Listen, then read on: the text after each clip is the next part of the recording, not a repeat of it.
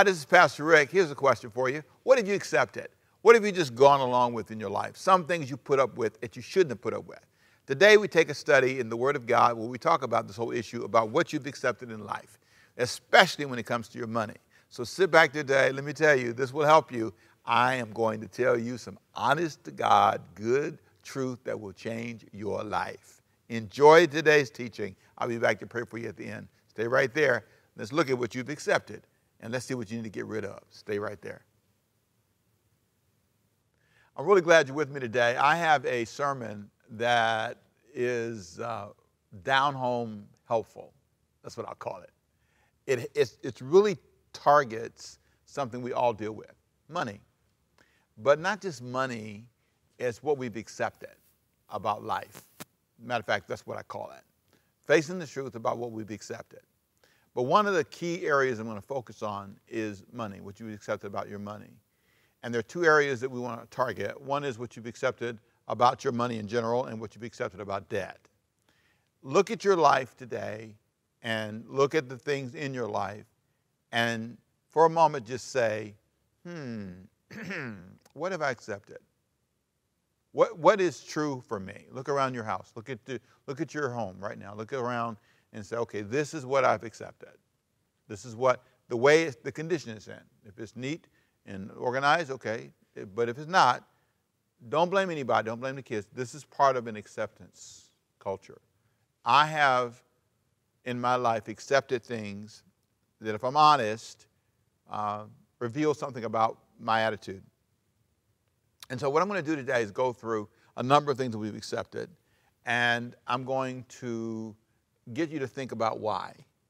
And then I'm going to get you to think about some questions. There are questions that people often ask me about this issue, and especially money, and I want to deal with just specifically money questions at the end of the teaching. So we'll talk for a little bit about that. It'll be fun.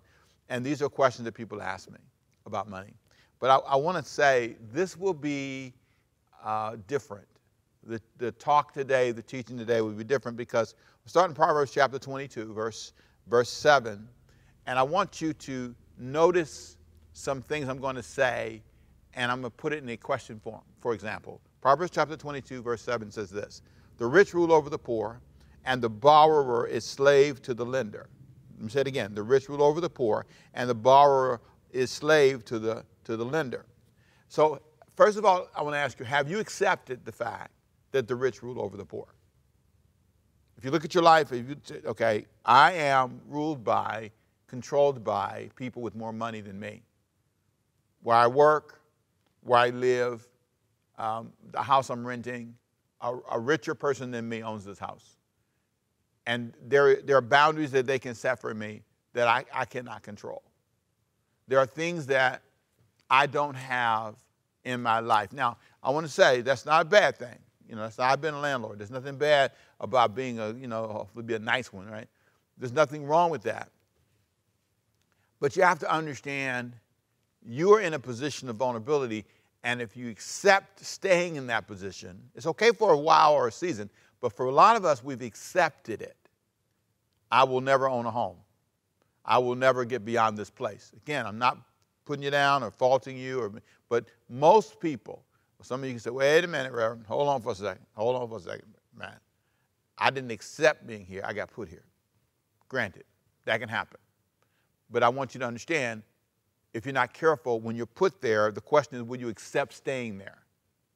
So I want to look at that, number one. Okay, what have you accepted the truth about your money? What have you accepted? Number two, I want to look at what you've accepted about this next question. Look at Proverbs 23 and 5. It says, cast but a glance at riches, and they are gone, for they will surely sprout wings and fly off to the sky like an eagle. Have you accepted that everything you have can fly away? Every single thing you have. The church, the money, the business, the job, the house, everything can fly away.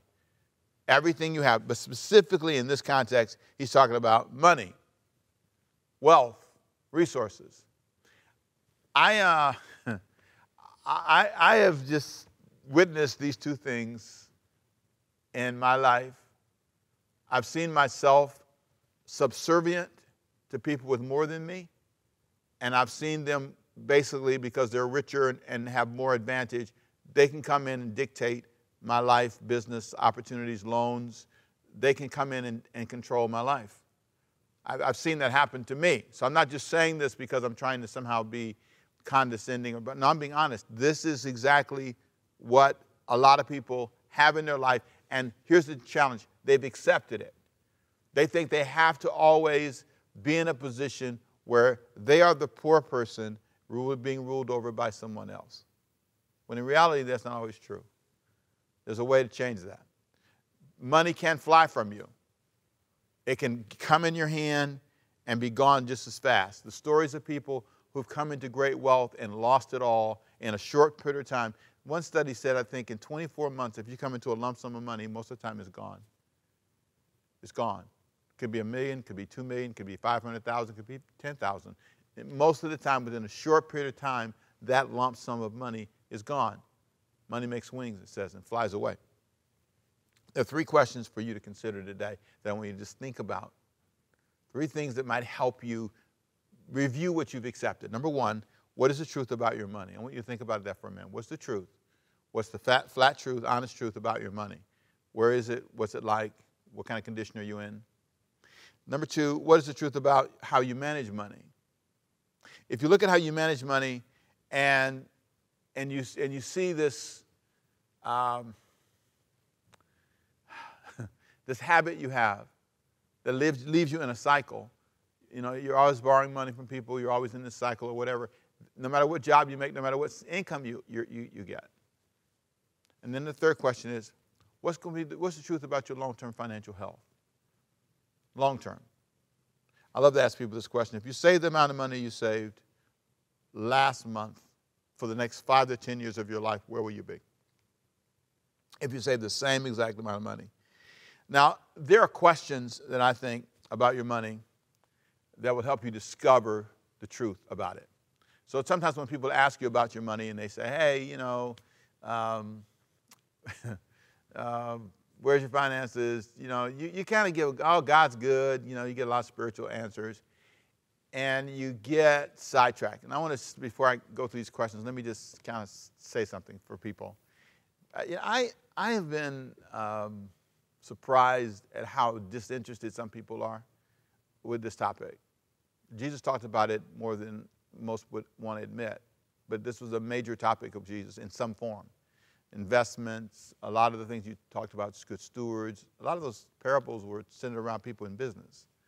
And he understood that if you could fix a person's life in this area, a lot of things would just automatically come together. Because a lot of things you're praying for, you're struggling with, is because you've not faced the truth about this area in your life. So these questions I'm going to ask you are questions designed to help you have that by yourself moment. And I think we all need it. Because in the story, you're going to see a lot of the mistakes I'm talking about are mistakes I've made. So I'm not trying to get above you and look down. I'm saying I understand. So here we go. Questions that I think can help you analyze or discover the truth about your money. Number 1, when is the last time you saved? When's the last time you saved? Just think about that for a second. I mean, you got paid and you put something aside. You got your check and you put something aside. I didn't say how much. I just asked you when's the last time you did it. When's the last time you saved anything? When's the last time you saved money? Now, I'm going to tell you something. If you're not careful, you don't know when that was. You don't know when that was. You don't know when's the last time you actually set aside some money out of money you received. Then here's a second question. What percentage did you save? Now, I'm a tithing person. I believe in tithing. I believe that there is a biblical principle about tithing that is just without question.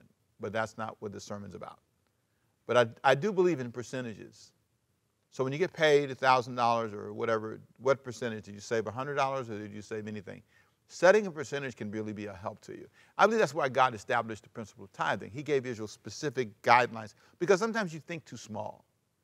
Sometimes your percentages are too little and you need suggestions. And I believe the tithe was a suggestion, a strong kind of command to us. Honor God with the first fruits of your increase, he says. There's something about that clarity about what I'm going to do when I get money before you get it.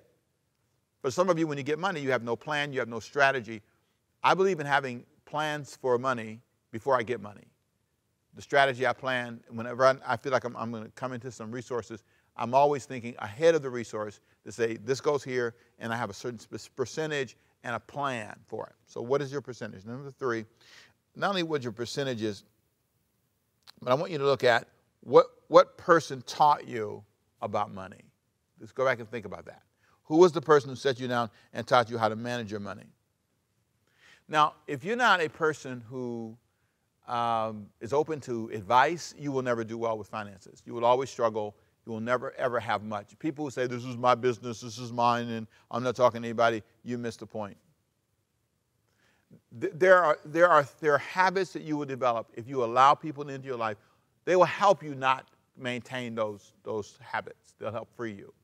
Because letting people in and letting someone who doesn't, and I believe someone who doesn't want your money, don't do this with people who need your money, because then they'll find ways to get it. But people who don't want anything from you, and I mean this lovingly, even if you're a parent and you want to advise your kids, don't advise kids and then turn around and ask them for money. Don't advise kids and then turn around and start piling in the resource, or friends. That's not the kind of advisor you need. Don't ask a borrower from you. Ask somebody who doesn't want anything from you. And someone is going to give you an objective perspective. Now let me get to another part of this, and this is going to kind of turn a little bit, because some of you that are in business, you really need to hear what I'm about to say. Because for those of you who work on a job and somebody takes your taxes out of your check, this won't apply to you, because you never really have that April anxiety of, oh my God, I got to pay my taxes. You don't understand what I'm about to even explain, but the business people understand exactly what I'm saying. If you're people who get paid off 1099s, which means they don't take taxes out, they simply report to the government that they paid you so many $1,000s a year, and they send you a receipt first of the year that says, okay, here's what we paid you, so make sure you tell the government so you can pay taxes on this money. Those are called 1099s. Now, some of us who get paid in different ways, business, 1099s, and W-2s, you kind of know all the worlds. But let me just talk to the business side for just a minute, okay? So hang with me, because some of you that are people who get W-2s, they take your taxes out of on your job. This is not going to necessarily, apply to you today, but maybe down the road. Here we go. Ready? Here's a question for you folks. Are your quarterly taxes being paid on time? I have never, ever talked about this in public, ever. I've never even asked this question, maybe once or so, but I don't recall preaching about this. But I want to say to you business people, you're never going to be free. You have accepted a lifestyle of paying your taxes late, paying your taxes every other quarter, running to the end of the year in October, hoping you can get all your stuff in. That's not how God wants you to live your life. You want to make sure you don't live that way, because what happens is you end up in trouble. You ever wonder why a lot of celebrities, a lot of people, they end up in tax trouble and the government comes after their homes and stuff? It's because they violate this principle. There's nobody to take their taxes out. So they work, they do a movie, they do something, and they get a bunch of money. And if they're not careful, they will not pay that 30% or 40% that they owe. So they get, let's say they get $100,000. And they think, oh, this $100,000 is my money. No. $300,000 of that is tax money, probably thereabout. Unless you have some deductions, you can make it maybe $200,000. It depends. Depends on your tax situation. If you get $1,000 and you go out and you cut lawns and you do stuff, and then you work on a place and they give you a 1099 and say, we paid you $10,000, and you take that and you fill out your taxes, that means you owe the government, depending on your tax situation, could be as much as $33,000. It could be $3,500. And if you're the kind of person who doesn't have cash, hang with me, people, then you are fighting a real burden in April because you don't have the money. Now, if you're not from America, hang with me. This is just an American moment here. Hang with me. There are moments in life when if you look at your life, you say, I have developed a habit. I've accepted being late on my taxes. I've accepted it. And one day that train will run you down. One day that train will get you, and you will not be able to recover from it. That is good advice. For some of you, just pause right now, say, God, I hear you, and let's work on it. You've accepted this in your life, and it's time for you to say, I'm not going to accept this. I'm not going to live my life like this. I want to live a different kind of life. I want to have a different experience. I want to make sure that I do not lose my perspective, because God wants me to do a better job. Now that's hard. That's hard to say. It's hard to hear. It's hard to know. Because some of your businesses are in trouble because of that. You have allowed yourself to go too far down that road. Here's another question for you business people. Are your records up to date? And that's really for everybody. Keeping your records up, that's not a spiritual thing. That's just a right thing. It's a right thing. Your records. Are your records right? Here's another one. You ready? What's your credit score? I know that's not really spiritual. Some of you may say, what do you mean by that? What's your credit score? What is the score of your credit? If your credit score is bad, we might need to say, Lord, can I just, for a minute here, say, Jesus, I need some help. My score says, out of 850, my score is 2. How did it get to be 2? But for a lot of people, that's a tremendous challenge. Their score says, I'm not reliable, and I may not pay you back. Or my score says, I have too many liabilities, I owe too many people. That's how they set the score up. The score, and I'm not saying the score is always fair. I'm not saying it's always right. I'm simply saying the score is the score. And at the end of the day, your credit score can be a sermon to you. It can preach to you. It can say, man, how did my score get to be 400 out of 550 or 850? How did my score get to be so low? And I'm not saying that to make you feel guilty. Don't turn me off. Hang with me. I'm simply saying there are moments when you look at this and you say, I've accepted this. I've accepted this. Why is my FICO score so low? Why am I accepting debt? Why am I accepting not saving? Why am I accepting this? A lot of times, when you go to church and you're trying to get people to give money, one of the problems is they don't know how to manage money. So it's not that they don't want to give, but their life is so filled with confusion when it comes to this topic that they are drowning. And let me say this to you. God understands it. God feels your pain. God wants you to do better. You went into business and your goal was to be able to do things in the community, but you can't because your money and your records and your life is chaotic. More business brings more chaos. More opportunity brings more confusion. You need to pause, stop, look at what you've accepted and say, okay, I can't accept this anymore. I need help. I've got to open my heart. You can pray all day. You can speak in tongues, dance, flip around, and do flips in the spirit. It doesn't matter. Until you do the basics, it won't work. Whether you have a church of 1,000 people, 2,000, 3,000, whether you have millions of dollars, it doesn't matter. I have never solved my problems with money. More money never solved my problems. It created more problems. Because if my habits were bad, guess what? It made things worse. You just owe more. You owe more. Your debt gets heavier, your load gets heavier, and before you know it, you can get into a place you can't get out of. That's how you end up filing for bankruptcy. That was totally unnecessary. That's because we would let no one help you. And you can be a Christian and be stubborn. You can be a saved person, man, and be hard to reach. Now I want to turn to one more area for a minute, and this is going to be delicate. I have one more area I want to talk about. I want to talk about church and money, and what we've accepted in church when it comes to money. Now, when I say this stuff, I'm going to tell you, boy, this is going to be something out here. Hang with me. If you get the sermon notes that I have for this sermon, you'll see I put the source for these things I'm about to say. Because I don't believe in just saying things. I want to prove it to you. So if you download the notes, you'll see the sources right there in the notes. But the first thing I want to say is these are called facts that are hard to accept about church and money. Facts that are hard to accept. It's all about acceptance today. What have you accepted? What has churches accepted? Churches have accepted certain things. And I've been pastoring for 40 plus years. So I'm not saying this as a rookie. I'm not saying this because I think it. I'm saying it because I know it. I counsel pastors. I counsel churches. I have a few degrees. I'm not just saying this as a rookie. I think I have enough information, enough experience to say this is true. Doesn't have to be true for every church, but this is a generalized study that I think summarizes where we generally are as a church. Number one.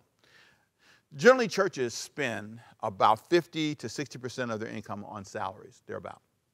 So one study used to say 45, but about 50 to 60%, thereabout, no matter what size church it is, somewhere up in that neighborhood. Now I want you to follow the math for a minute. Also, churches spend about 30% on housing themselves. Normally that's hopefully mortgage and everything, but in a lot of cases that's just a mortgage. So let's just say 50 plus 30%. That's two categories, right? That's 50, 60, 70, 80% of their money is spent on two items. One is to house themselves, and one is to pay for salaries. Now, I love to play the salary game because people ask you, so what should a pastor's salary? What should this church pay people who work in the church? Well, I'm going to tell you the first thing I want you to think about, because I hire people. We know we have a good-sized staff. People don't grow up thinking, I'm going to grow up and work in a church. You know why? Because they think we're cheap. Then we don't pay. We don't have benefits. We use people, get a little bit of money to them, maybe, a little stipend they call it, and we think God is pleased with that. And the only guy that should be paid well is the pastor. That's not true. I think that's horrible. I think that the whole team should be paid well. That's my opinion. That's what I believe the Bible teaches. The laborer is worthy of his hire, and that's not just the pastor dude. That's not just the pastor person, okay? And so a church wants to, if it wants to be able to do certain things like what you see me doing, you have to have a team. You have to have people who help you, volunteers and paid people. Can't have all paid because you can't pay that many people. We have 400 active volunteers in our church during our active season. We had about 400 active volunteers, and then we had 500 positions. So it takes a lot of people to make things work. I get it. I understand. I'm totally clear about the importance of staff and volunteers. But here's the point I want you to think about. If a church has to spend that much money just to have enough people to get it done, have people that can be there to clean the church, do other things, the church needs to have a really healthy attitude towards money. Because if it does not, it's not going to do well. There's something healthy about knowing what you're spending, what your percentages are, what you're doing. And I think a lot of times in the effort to kind of be, I don't know, excited about the Lord, excited about God, we don't pay attention to the details. Now, we've tried to pay attention here. We're always learning and striving and going through the process. And the real challenge is to spend the right percentages, to put the money where it's supposed to go. You know, you get up and you ask people for offerings, but if when you finish receiving the offering, you don't have a plan, just like in your personal life, there's no plan. So there's no plan in your personal life, and there's no plan in the ministry. So the ministry just, for years, let's do this for God, let's do that. And you're not paying attention that you're spending 30 to 40% on housing yourself. You're not paying attention. I think here we spend about 8% on mortgage. But the point is, I don't know that our goal, and we're working towards, is to pay it off. It's a very small amount compared to what we do here. But I'm saying there's something about being economically free, where you look at your percentages and you think, wow, I'm not spending all this money with nothing left. I'm building rich, but cash poor. So I'm always living on the edge of broke. I'm always struggling, trying to find my way. That's not God's will. God doesn't want churches to spend such a high percentage of their money on buildings and properties that they can't take care of their people, and such a low percentage on their people that they can't take care of their facilities. Or there's a balance, and you have to find a balance for all of it. I think I got that wrong. You don't want to pay so much over here that you can't pay over there. I think you got the bottom line, though. There's something about balance. And I think there's a point where you pause and you say, maybe we should reconsider how we spend our money in our church so we can pay our staff better.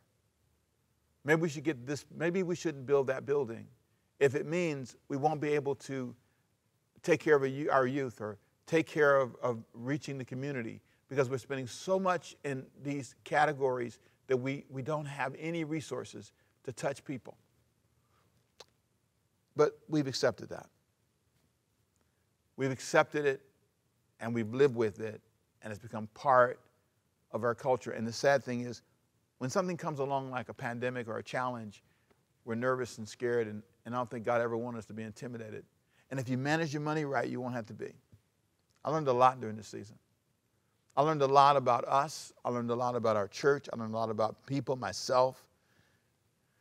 And I also learned that there's some very dark things that can happen. For example, if you don't manage your money right, you'd be tempted to do things you shouldn't do.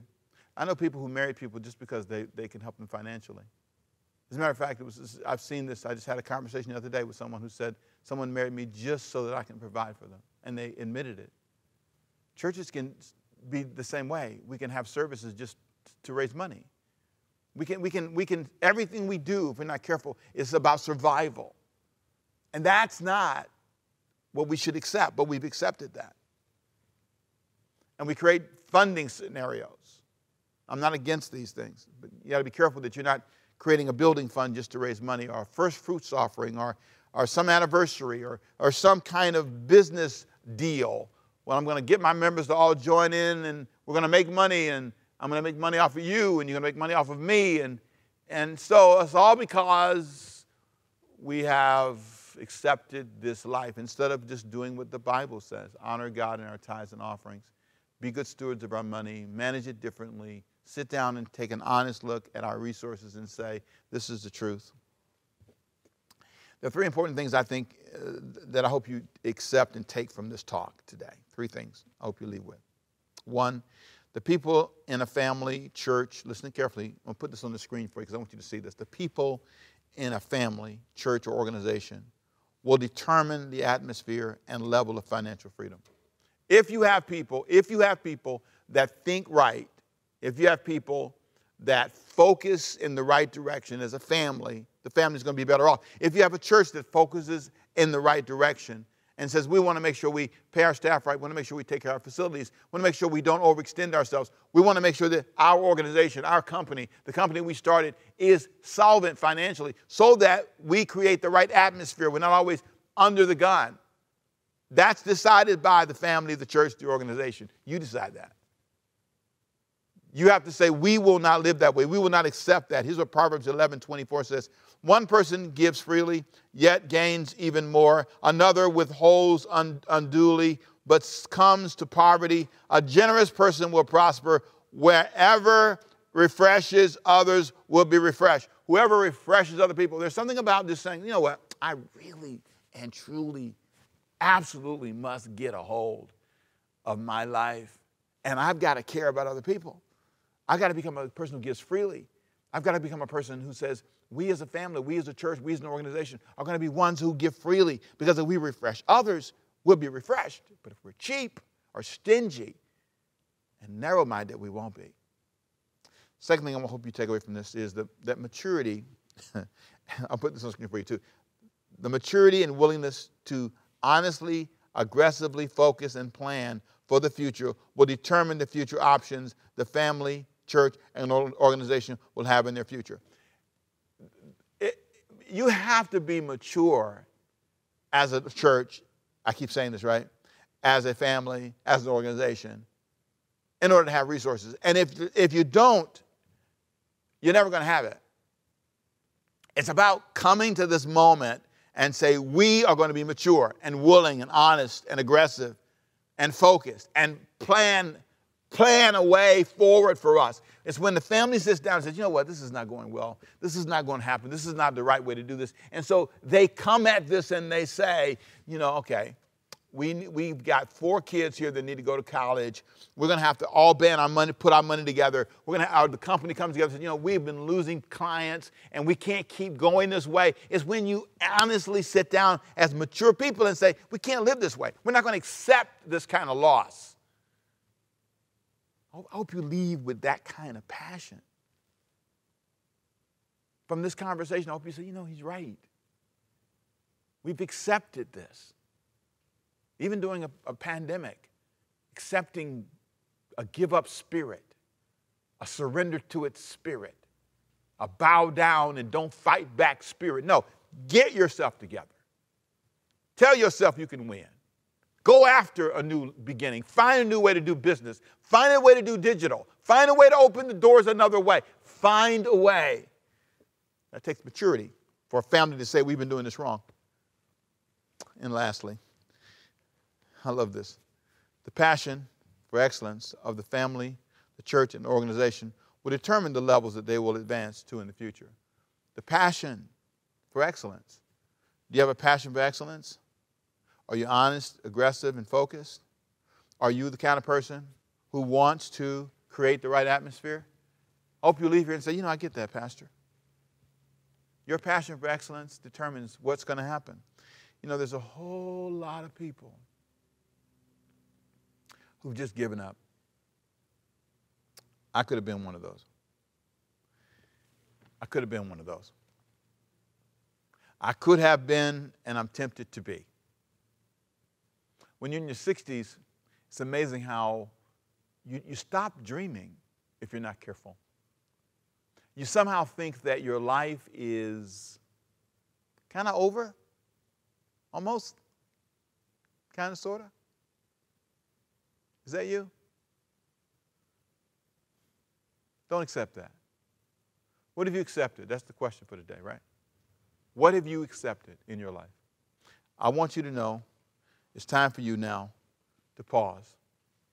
I'm going to pray for you. Next time I come back, I'm going to talk about debt. What have you accepted regarding debt? Proverbs 22:7 is a great verse for you to look at again. Think about that. I believe that God wants you free, but that's a decision you've got to make. If you accept where you are, it's over. Let's pray. Father, I speak the word of God over the life of your people. I pray that what they've said today, what I've said today has helped them. Some pastors heard this, some church leaders heard this, some families heard this, some business leaders heard this, and they said, you know what, we have accepted things we shouldn't. So I speak healing, grace, and guidance. May they find strength to go after life in a more determined fashion, with more passion and more commitment. In Jesus' name, amen. Thanks for being with me today. Thanks for sharing. I've got more to say next time about debt you don't want to miss. I promise you, God wants to lift your life to a new place, but you've got to decide to do it. This is going to be a wonderful study that will challenge you to not only face the truth about your money and your life, but how to build a brand new one. Let me tell you something. There's nothing like freedom. I pray it for you. See you next time. Bye-bye. Wow, that's a lot to throw at you, I know. You had to process a lot through that. We talked about church. We talked about you. We talked about debt. We talked about income, savings, all of that. A lot to process, but it's helpful. I told the truth.